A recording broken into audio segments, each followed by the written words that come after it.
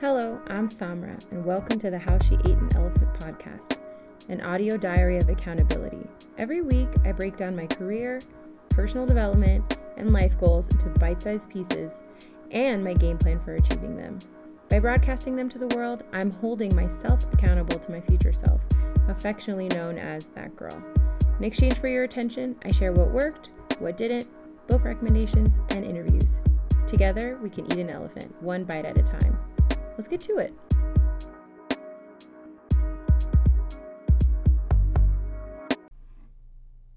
Hello, and welcome back for another episode of the How She Ate an Elephant podcast.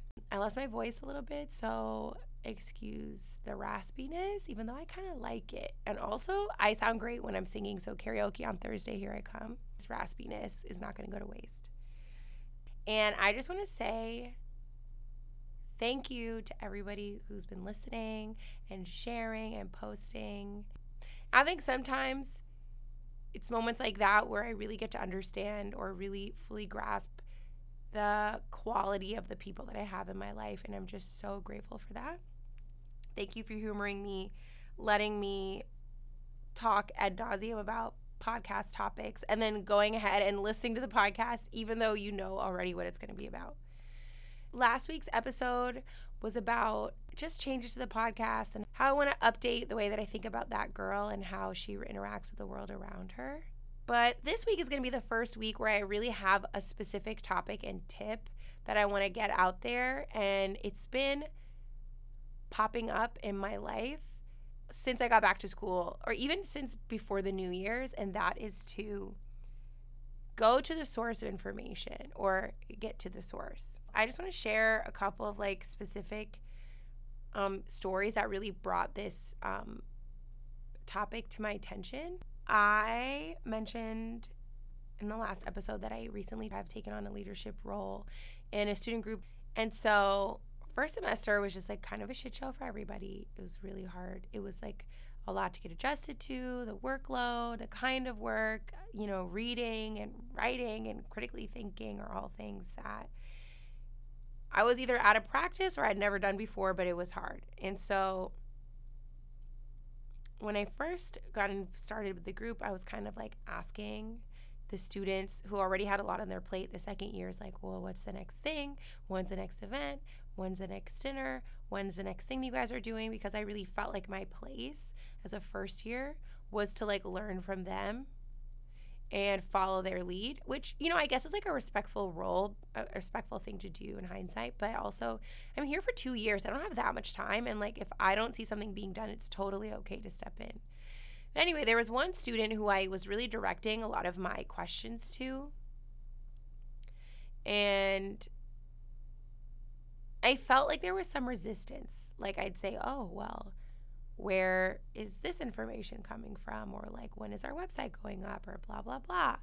And then I felt like it was almost resistance to my involvement, or almost a keeping some of the power and access to themselves. And I remember taking it back to my mom and my aunt, another one of my board of aunties who just spew great advice all the time. I was telling them I really feel like I'm being boxed out of this group. That is really a big reason why I came to this school, and I just don't know why there's not more information, and these things are not getting done, and I feel like this one person is keeping me from getting as involved as I want. And my aunt was it sounds like you have a lot of ideas and that you want to take on a leadership role, which is great, but you then can't depend on other people for your information. If something's not getting done, just do it. Don't wonder why someone else isn't able to do it.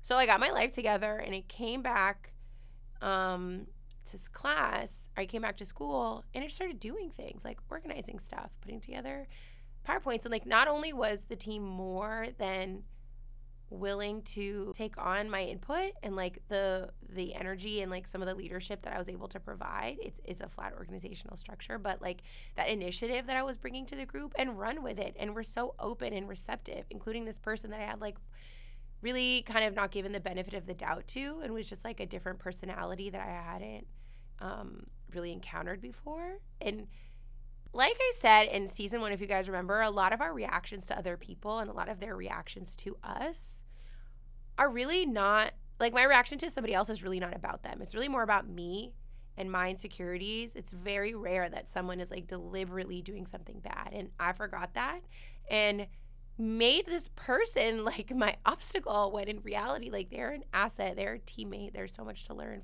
And that was the first example of like just going to the source of information. How do we get a website done? I don't know. I'm going to figure it out. We're going to do that. How do we reserve a room for a group? I don't know. We're going to figure it out. What kind of panels are we going to have? Why don't I come up with a list of potential panel topics and then potential speakers and see if people want to react to that? And the response has been great. That was number 1. Number 2 was a social event. There is a ski weekend that a lot of graduate students go to in the Northeast, specifically for MBA students. And I hadn't really heard about it before winter break. So like early January, I was like, ooh, like, what's that? I want to go because it's Black students skiing, like, you know, marriage prospects, whatever. So I like ask a friend of mine who I assume is in the know, like, oh, is it just for MBA students to go to? Like, you know, I just want to get a little bit of information. And this person was just like, oh, well, yeah, I think it is just like MBA students, sorry. So I just dropped it. And a few weeks go by, the ski weekend happens. I see on Instagram everybody's having fun.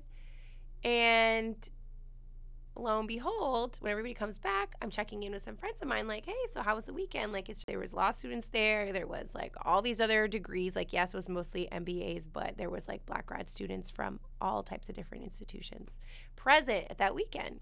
Here I go. I got so mad at the first person. I was like, they were trying to box me out. They didn't want me there. They were trying to be exclusive. I started assigning all these like negative qualities to them and was just like, this person doesn't want none of this. They don't want any competition. Well, let me, you know, like, they just didn't want the whole experience for themselves, right? Well, reality is that that person probably was busy or was misinformed because they're a first-year graduate student like myself. And so instead of going to the source of information, I relied on another person who had incomplete information to make my decision. And then I turned around and got mad at them for it without them knowing. If you're listening and you may or may not know who you are, I'm really sorry for even thinking those things, but love you. Seriously, all the love. But when I think back on those two things, like, what do they have in common? Saying that I wanted something, but being unable to like do the follow through. And in both cases, I made other people responsible for my decisions, and that's something that I really, really don't want to do. The reality is that other people have their own shit to do, and it's not fair to make them responsible for your actions, good or bad, even if you really want to. People aren't perfect, and they have their biases, and I think back on my life, there are probably entire experiences and relationships that I wasn't able to have because of incomplete information, right?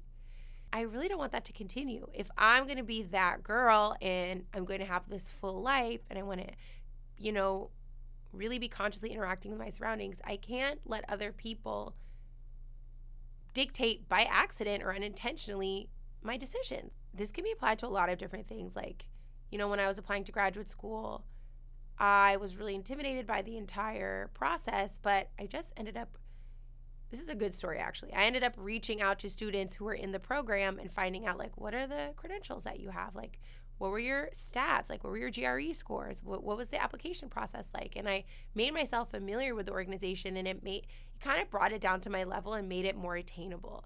And so I think sometimes one of the unintended consequences of not going directly to the information and putting someone or something as an intermediary between you and them means that they're removed from you. They don't feel real. They don't feel tangible. And you could feel intimidated. And I know that I definitely do.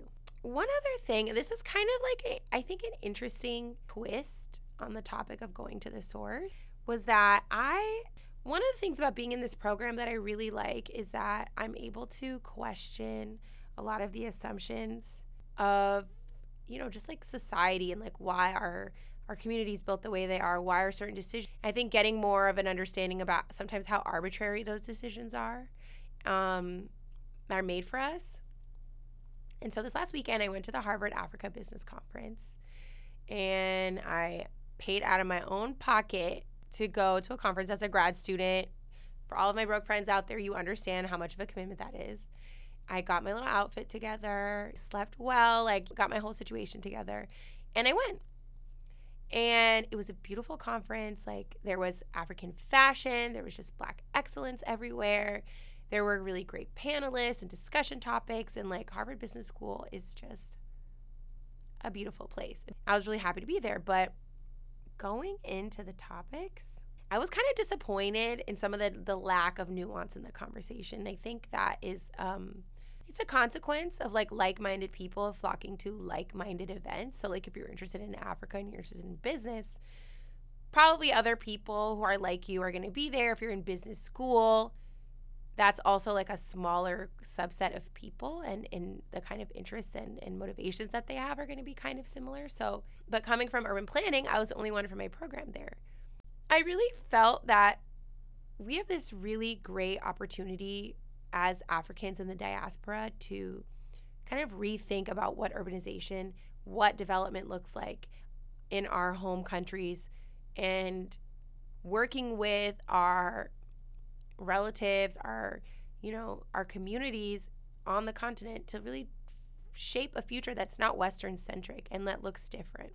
It felt like we were Africans patting ourselves on the back for being interested in Africa and having that exposure and that awareness that there's so much opportunity on the continent. But the way we were talking about that opportunity was kind of exploitative.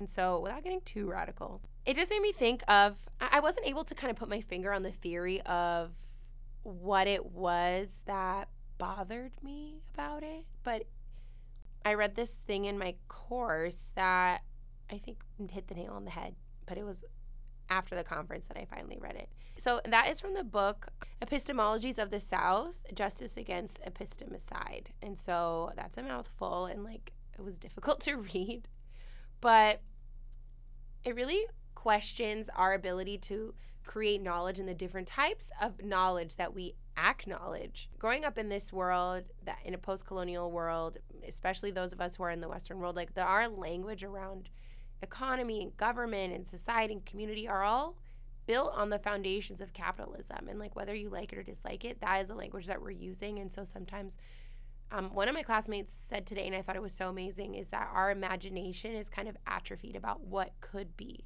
So what does that mean? I think the most practical example I can think of is when you're a kid and you're given a spoon. We as an adult know it's a spoon, but a child is is this a spoon, or is it a shovel, or is it an eye patch, or is it a butt scratcher? It could be anything.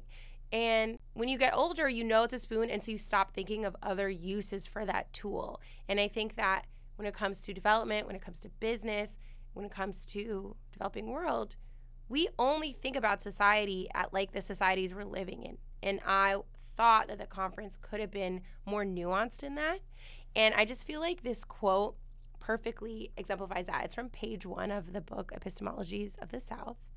And it says, "A critical theory is premised upon the idea that there is no way of knowing the world better than by anticipating a better world. Such anticipation provides both the intellectual instruments to unmask the institutionalized harmful lies that sustain and legitimize social injustice and the political impulse to struggle against them." So what this is saying is the only way of knowing your world better is by anticipating change and contributing to that change. So if I have, the way that I understand this is if I have a car and I want to make a better car, in order to make a better car, I have to understand how our car functions, right?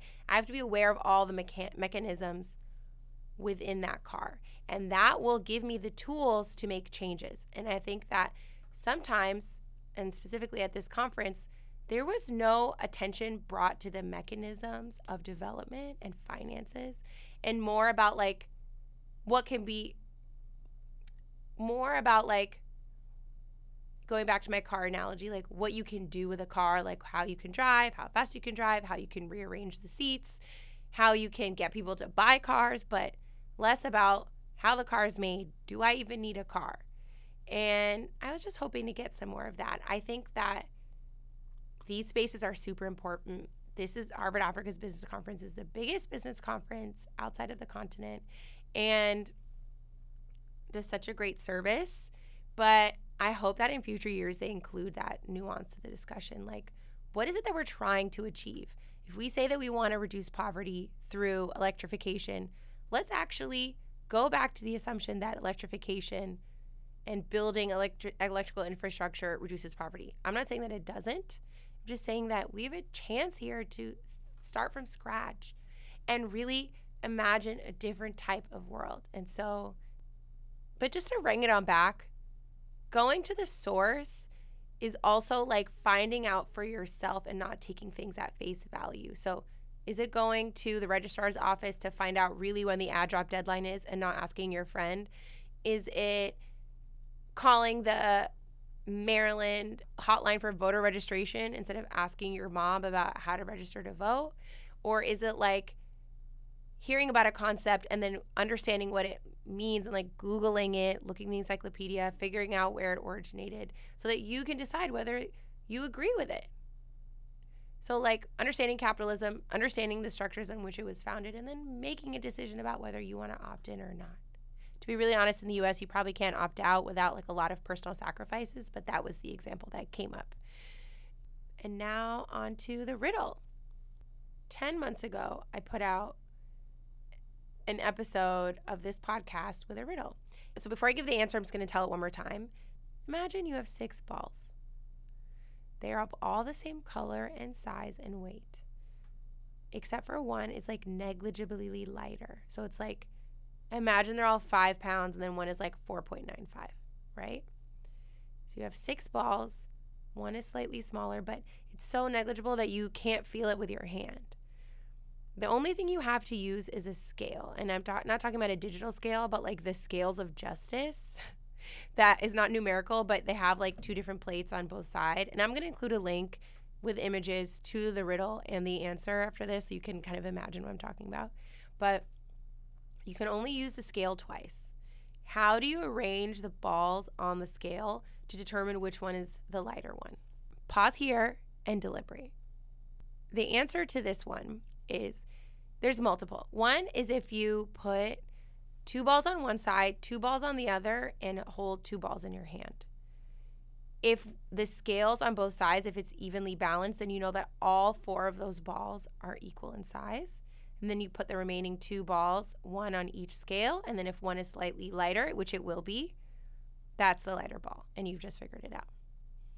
Another way to do this would have been to put 3 balls on one side, 3 balls on the other. If one is slightly lighter, you get rid of the heavier balls, and then now that like the side that was lighter, you take the 3 balls, you hold one, and you put 2 on the scales. If the 2 on the scales are even, the one you're holding is lighter. If one is lighter on the scales, then the one that is lighter on the scales obviously is the one that is lighter. Okay, now if we up the ante, you can have 9 balls, and you have 9 balls, but again, only 2 uses of the scale. So how do you get this done?